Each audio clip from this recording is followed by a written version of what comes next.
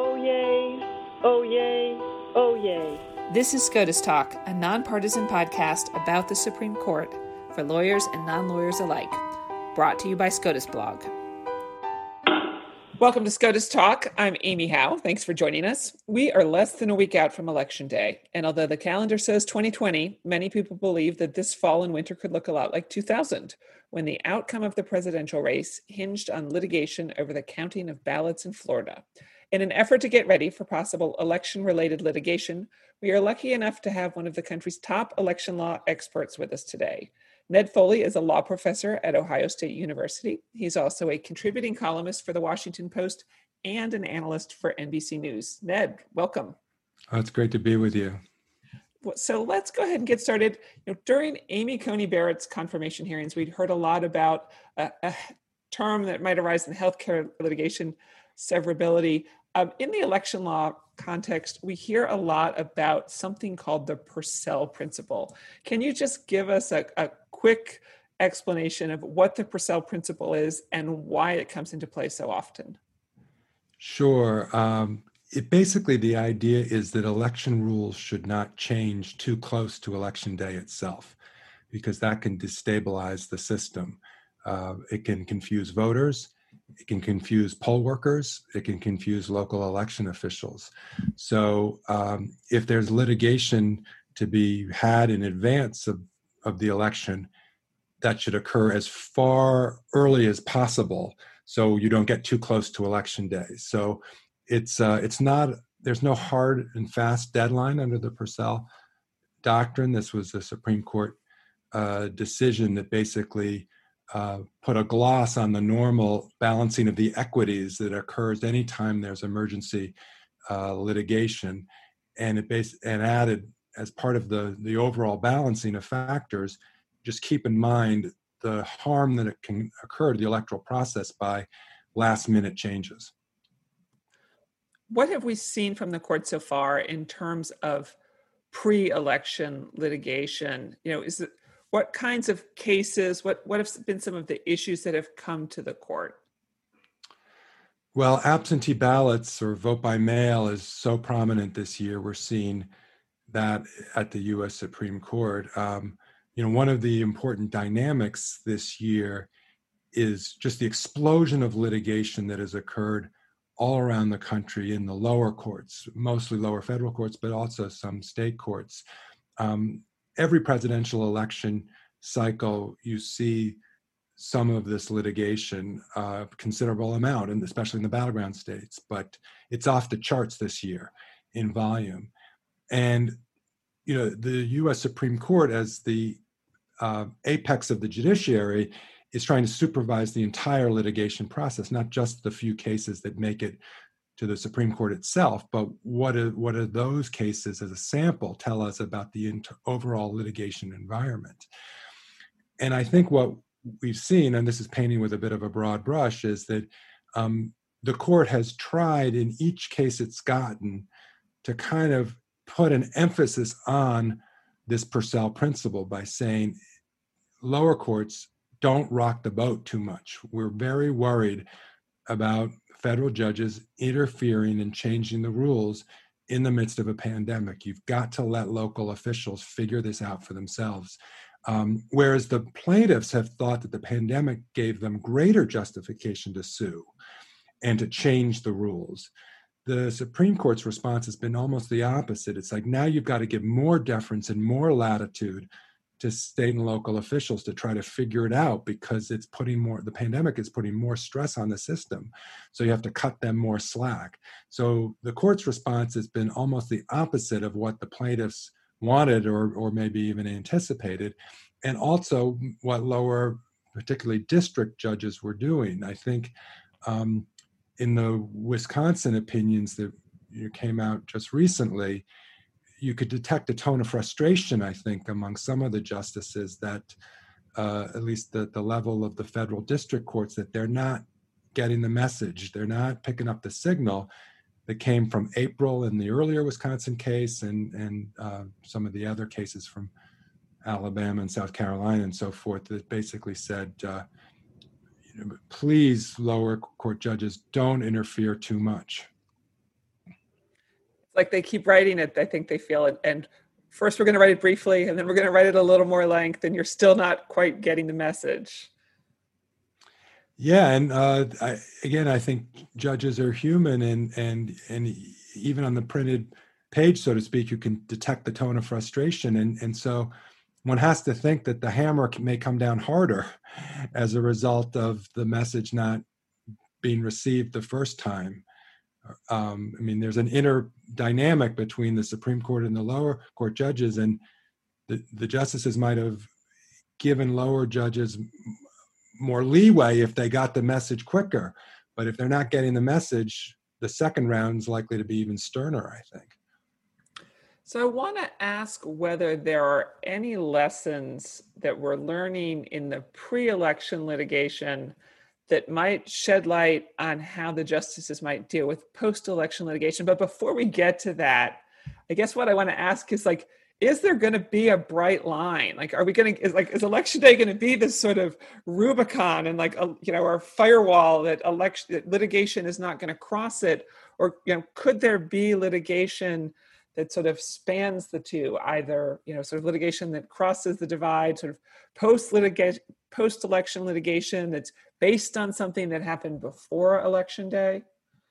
Yeah, it's a really good and important question. In some ways, we're already seeing that. The cases that are pending out of Pennsylvania and North Carolina, even though they're here at the court before election day itself, they concern in part the counting of ballots. And there's some procedural issues about what will happen to those ballots after they're cast. Will they be sequestered or segregated, for example, so that if they're invalidated, they can be invalidated without being pooled into the overall count. So I think we are seeing pre-election litigation bleed into post-election litigation, if you will. I think from the voters' perspective, the polls will close on election day, and so voting will stop. And some of the skirmishing right now is about when the casting of absentee ballots will end. And the Wisconsin case involved that, and some of these other cases do. So I think there is still something of a dividing line between pre-election day and post-election day, but you're correct to talk about that line blurring a little bit also. And so are there lessons? I mean, will the Purcell principle, are we going to be able to stop talking about the Purcell principle on election day at least? Yes. I think the Purcell principle is at least about the pre-election part of it. Okay, so we can retire Purcell for at least 2 more years. Correct. I think that's okay. That's right. But you had asked about, are there lessons to be learned for the vote counting process? I think there are 3 lessons maybe to think about. One is the basic idea of judicial restraint versus sometimes called judicial activism. In other words, the Supreme Court has to decide for itself how interventionist it wants to be in any political dispute. This is an issue and a theme that has been at the court for decades and decades. And I wrote earlier about Justice Felix Frankfurter as being a big apostle of judicial restraint. And I think Chief Justice Roberts has tried to emphasize that in some of his more recent writings and signals that he's been sending, including his vote in one iteration of the Pennsylvania case. But judicial restraint does mean the court backing off from deciding constitutional questions that are its bread and butter, right? I mean, if Marbury versus Madison basically says that it's the role of the Supreme Court in our system of government to answer constitutional questions, then the doctrine of judicial restraint is in tension with that, in the sense that it's asking the court to refrain from answering those questions or being, particularly interventionist and aggressive in answering those questions. So that's why we've seen the court over decades getting involved in answering constitutional questions that involve the voting process. And maybe the high watermark of this was the Warren Court era of the 1960s in a case that people may have heard of called Baker versus Carr, which is where the court signaled in in opposition to Justice Frankfurter. In fact, he dissented vigorously in that case. This is 1962. But Earl Warren and Justice Brennan and the whole Warren Court said, no, we are going to take it upon ourselves as the Supreme Court to answer constitutional questions involving the voting process. And then there followed another case, famous one, at least to law professors, called Reynolds versus Sims, which articulated this doctrine of one person, one vote, interpreting the Equal Protection Clause of the 14th Amendment to robustly guarantee equal voting rights, for all U.S. citizens in elections.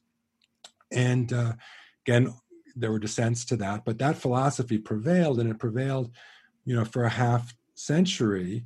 But the Warren Court was not motivated by what we now call originalism or textualism as a methodology of interpretation. Yes, they pointed to the Equal Protection Clause of the 14th Amendment as text within the Constitution.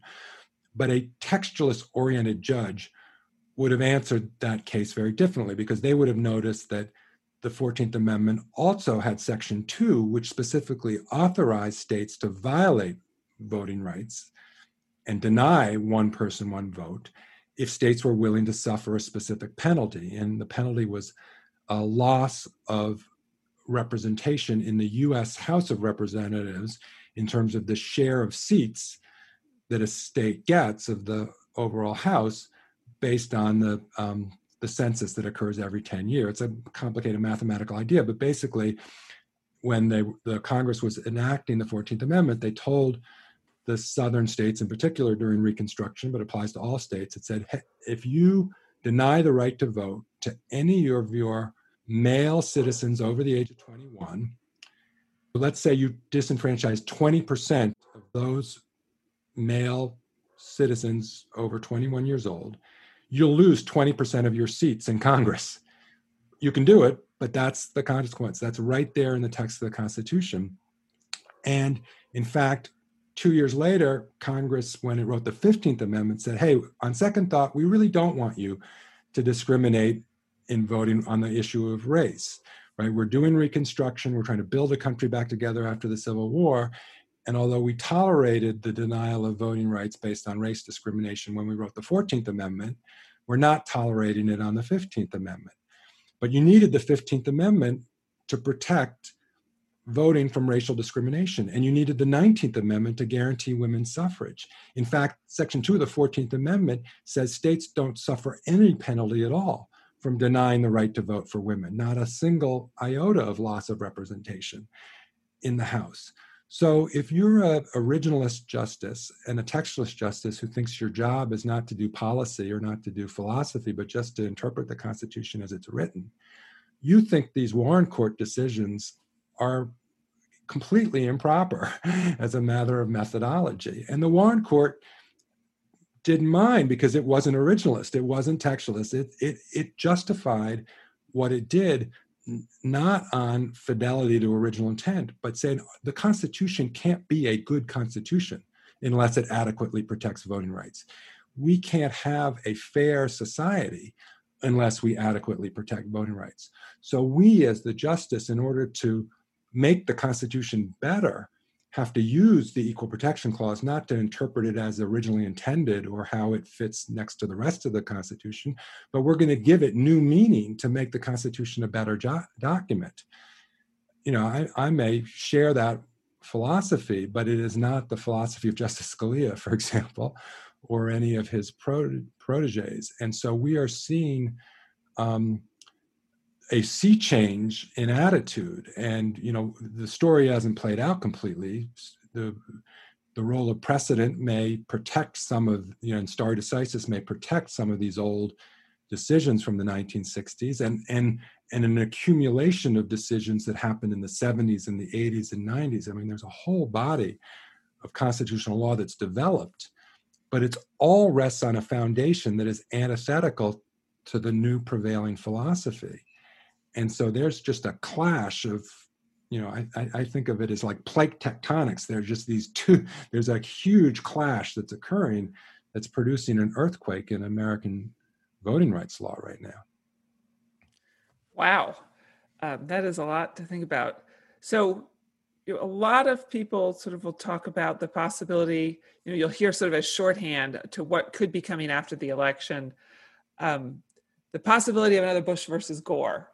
And people sort of throw that around. But for our listeners who were perhaps in elementary school at the time, or may just need a refresher, can you just give us a brief synopsis of what the issues were in Bush versus Gore and sort of how it played out? Sure. And doing that will also cause me to pick up on another aspect of your earlier question that I still left on the table, which is there's a third theme to be on the lookout for, which is this concept that sometimes goes by the name of the independent state legislature doctrine. Yes. This was, it came up in Bush versus Gore because the concurrence that happened in the U.S. Supreme Court eventually, and written by Chief Justice Rehnquist at the time, embraced this idea. And we can get into the details of it. Now, the majority opinion in Bush versus Gore was decided on equal protection grounds. Interestingly, more conventional. I mean, and it goes back to the points that we were making about the Warren Court precedents and Reynolds versus Sims and one person, one vote, because what was striking is that the majority opinion in Bush versus Gore, by using equal protection doctrine, is built on these Warren Court foundations, which are not original intent and were not particularly conservative principles. And that's why, some people, observers, were struck, why was it that you had conservative justices like a Justice Scalia or Justice Rehnquist relying on equal protection concepts that were sort of antithetical to their basic jurisprudence. So I think the answer is that philosophically, the more conservative justices like Scalia and Rehnquist and were more enamored by this other idea. They went along with equal protection that was where Justice O'Connor and Justice Kennedy wanted to go. But of course, Justice Kennedy and O'Connor were moderate conservatives. They were not, full-throated originalists like a Justice Scalia was. So as the idea of Bush versus Gore comes back to us today, 20 years later, we may be better situated if we want to try to understand it by looking actually at the concurrence rather than the majority. That's not usually how you look at old Supreme Court cases. You think the majority opinion is where you find the law, not the concurrence. But in this instance, it may be savvier to spend a lot more time with the concurring opinion. When we talk about Bush versus Gore, we could just talk about that those were the names of the two candidates, right? George W. Bush and Al Gore. The U.S. Supreme Court ends up deciding, two different cases after granting certiorari. The first one is called Bush versus Palm Beach Canvassing Board. And the second one is what we know by Bush versus Gore. That itself had two stages. There was a grant of an emergency stay over the decisive weekend that produced some writing, and then finally the major merits opinion a few days later. I think that it is valuable to break it in part, though, because what happened in Florida was two different stages of Florida's own vote counting procedures that caused it to go up to the U.S. Supreme Court twice. So the first stage was an administrative process for the most part that Florida law called it a protest phase. In other words, a candidate who thought that the vote tallies were incorrect could protest the count at the level of local government, Palm Beach County, Broward County, Miami-Dade. And Al Gore filed protests in 4 counties complaining of improprieties or irregularities. And I think what's fair to say, at least my view on the basis of hindsight, I didn't quite see it this way, watching it in real time as somebody interested, but teaching the case and studying it, it did look like the Florida Supreme Court was really manipulating state law in the deadlines and the rules for handling the protest. We could talk into the details, and the Florida Supreme Court was unanimous, but they were all justices in the Florida Supreme Court appointed by Democrats. Mm-hmm. So Republicans thought the fix was in against them.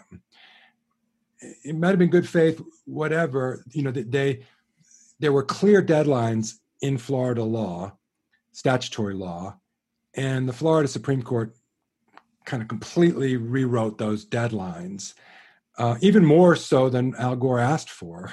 Al Gore asked for a modest extension, and he got a huge extension, which ended up causing problems because the clock was running out and time got compressed on the back end. But the point is that when the Bush campaign went to the U.S. Supreme Court the first time, they brought this independent state legislature doctrine to the forefront, and they said the Florida Supreme Court is manipulating state statutory law so much, the distortion is so great, that they're really violating the authority of the state legislature under the U.S. Constitution to determine the method of appointing electors in the Electoral College. Right? The Article 2 of the Constitution says states shall have electors appointed in a manner determined by the state legislatures. And if you have a state judiciary rewriting the rules so aggressively, it looks like it's intruding on the authority of the state legislature. And the way the U.S. Supreme Court handled it the first time was to basically deflect the issue and send it back in an opinion that was unanimous, at least superficially. There may have been some dissents behind the scenes, but in the public posture, all 9 justices said, we're a little bit concerned, I'm paraphrasing, but we're a little bit concerned about the basis of the Florida Supreme Court's decision and how it could essentially rewrite Florida statutory laws so much. Florida Supreme Court, please explain yourself. So it went back down to Florida. But by that time, through complicated reasons, the protest phase was over. The recounts hadn't been completed the way Al Gore wanted them to. Bush was certified the winner by a narrow margin of 537 votes. And so Gore has to file a new lawsuit, which under Florida law is called a contest phase. In other words, the protest is trying to challenge the counting prior to certification from an administrative perspective. And Gore really didn't want a certification against him because remember, he conceded on election night and then had to retract his concession. So from a public relations point of view, he was trying to fight certification of the result against him, but that didn't work. So once it was certified against him, he goes back into court under a separate procedure called a judicial contest. And here's where the hanging chads come to the fore, and turns out the hanging chads are getting different treatment in different localities, depending on different standards that each local government is using for similar ballots. And so that comes back up to the U.S. Supreme Court after the Florida Supreme Court, now 4-3, kind of divides over what's the appropriate rules for a contest phase of the process. I know this can get really, really complicated, many moving parts, but basically what happens in my judgment is by the time it comes back to the U.S. Supreme Court in the second round, many of the justices are really suspicious at the Florida Supreme Court's not getting the signal. It goes a little bit back to our earlier conversation about the Purcell Doctrine. Right. I mean, if Florida Supreme Court was told, hey, get your ducks in a row, explain yourself, don't really distort your own law, and it looked like they were distorting their law a second time, causing the Bush campaign to reassert this doctrine under Article 2 that the legislature must be in control. And again, 3 of the justices sign on to a concurrence embracing that view. But for whatever complicated reasons, Justices O'Connor and Kennedy are nervous about that, and they latch on to this equal protection idea that maybe the differential treatment of the hanging chads, whether it's in Miami or Palm Beach or Broward County, is a violation of one person, one vote, equal voting rights. And so that's how it goes down, so to speak. That was really helpful. It's been 20 years, which in some ways seems like a really long time. And in other ways, it all comes back so quickly. Looking back at the justices on the court, it's sort of striking that there are actually only 2 justices left on the court who were on the court during Bush versus Gore now, Justice Thomas and Justice Breyer. But there are now 3 justices who were involved as lawyers in Bush versus Gore. So they're very familiar with the issues as well. When you think ahead to the 2020 election, which is just around the corner, and you think about the issues that could arise and could be fodder for litigation after the election, I mean, do most of them arise out of the counting of ballots? Like, what are you watching for, I guess, is what I'm trying to ask. Yeah, so in some ways, our prior conversation hopefully sets the stage for focusing on this, because putting aside the independent legislature doctrine for a second, mm-hmm.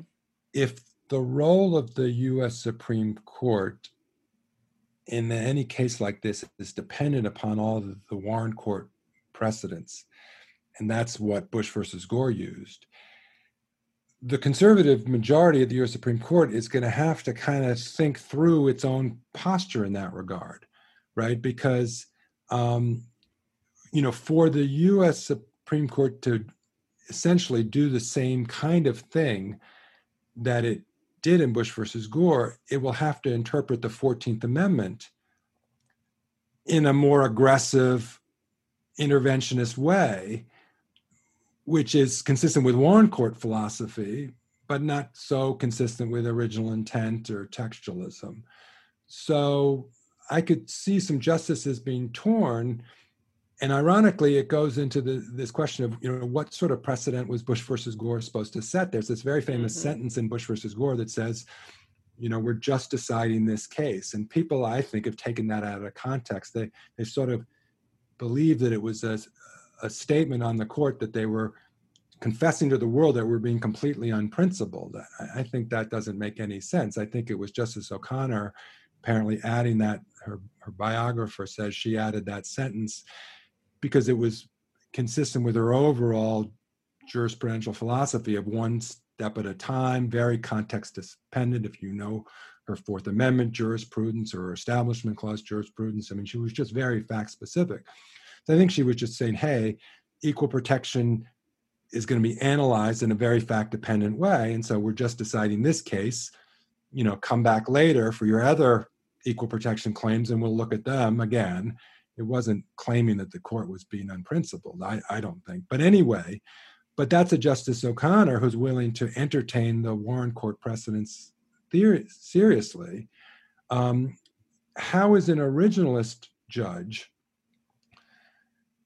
like a Justice Gorsuch or a Justice Barrett, supposed to handle the Bush versus Gore precedent on equal protection grounds and all of the Warren Court precedents on which it's based plus stare decisis? I mean, I think there's a lot of really interesting, important, complicated questions that would come back in a very fast-moving environment, in a potential Trump versus Biden kind of lawsuit potentially that could arise, in the days or weeks after Election Day. So, we could see the justices taking a rather judicial restraint philosophy, perhaps with respect to 14th Amendment claims, and yet, depending upon how they want to look at the world, be very interventionist or aggressive on this so-called independent state legislature doctrine argument, right? In other words, if the motivating force of their thinking will be election rules for presidential elections must be decided by state legislatures, because Article 2 gives state legislatures that power, then if they see anything happening in the vote counting process in a state that deviates from that Article 2 proposition, that may be their motivation as justices for stepping in and saying we have to correct this error because it's inconsistent with the Article 2 power of state legislatures. And that's why the concurrence could come to the fore, superseding the majority opinion of Bush versus Gore in terms of its significance. Now, all of that is at the level of doctrine and theory and so forth. For any of that to matter, I think there have to be enough ballots in play, and the margin of victory has to be close. I mean, recount lawyers always talk about two numbers. What's the reported margin of victory for one candidate in the tally? Who's ahead and by how much? versus how many ballots are being disputed. And, I saw this up close in Ohio in 2004, which was the first presidential election after Bush versus Gore, where the Kerry campaign was very predisposed to litigate over what are called provisional ballots, which were a new phenomenon because of the Help America Vote Act of 2002. There was a response to some of the problems in Florida. But in any event, so the Kerry campaign said, well, if there are enough provisional ballots to fight over, we're going to fight. But it turned out that Bush's lead in Ohio was just too large. There just were not enough provisional ballots to fight over. So something like that could happen this year. People may be predisposed to fight over absentee ballots that may be missing signatures or may be late according to deadlines or what have you. But if the number of those ballots is 10,000, but the margin of victory is 100,000, you just can't litigate. That actually sets up, and I think probably at least partly answers my next question, which is whether there are particular states we should pay attention to. It obviously has to be a state where it matters, both in terms of the number of electoral votes, college votes in question, and then, as you say, that there are enough votes in dispute to make that margin matter. Correct, right. Especially if we're focused on the presidential election. I mean, I wouldn't rule out, post-election day lawsuits involving U.S. Senate seats, for example. That's an excellent point. Right. I mean, Coleman versus Franken, for anybody who remembers the Minnesota U.S. Senate race of 2008, didn't get up to the U.S. Supreme Court, but might have, under different twists and turns. There was an equal protection claim in that litigation. So yes, but if the point is the presidential election, the state would have to matter to getting to that magic number of 270 electoral votes, and there would have to be something to fight about in the particular state. Is there anything else you think that our listeners need to know going into election season?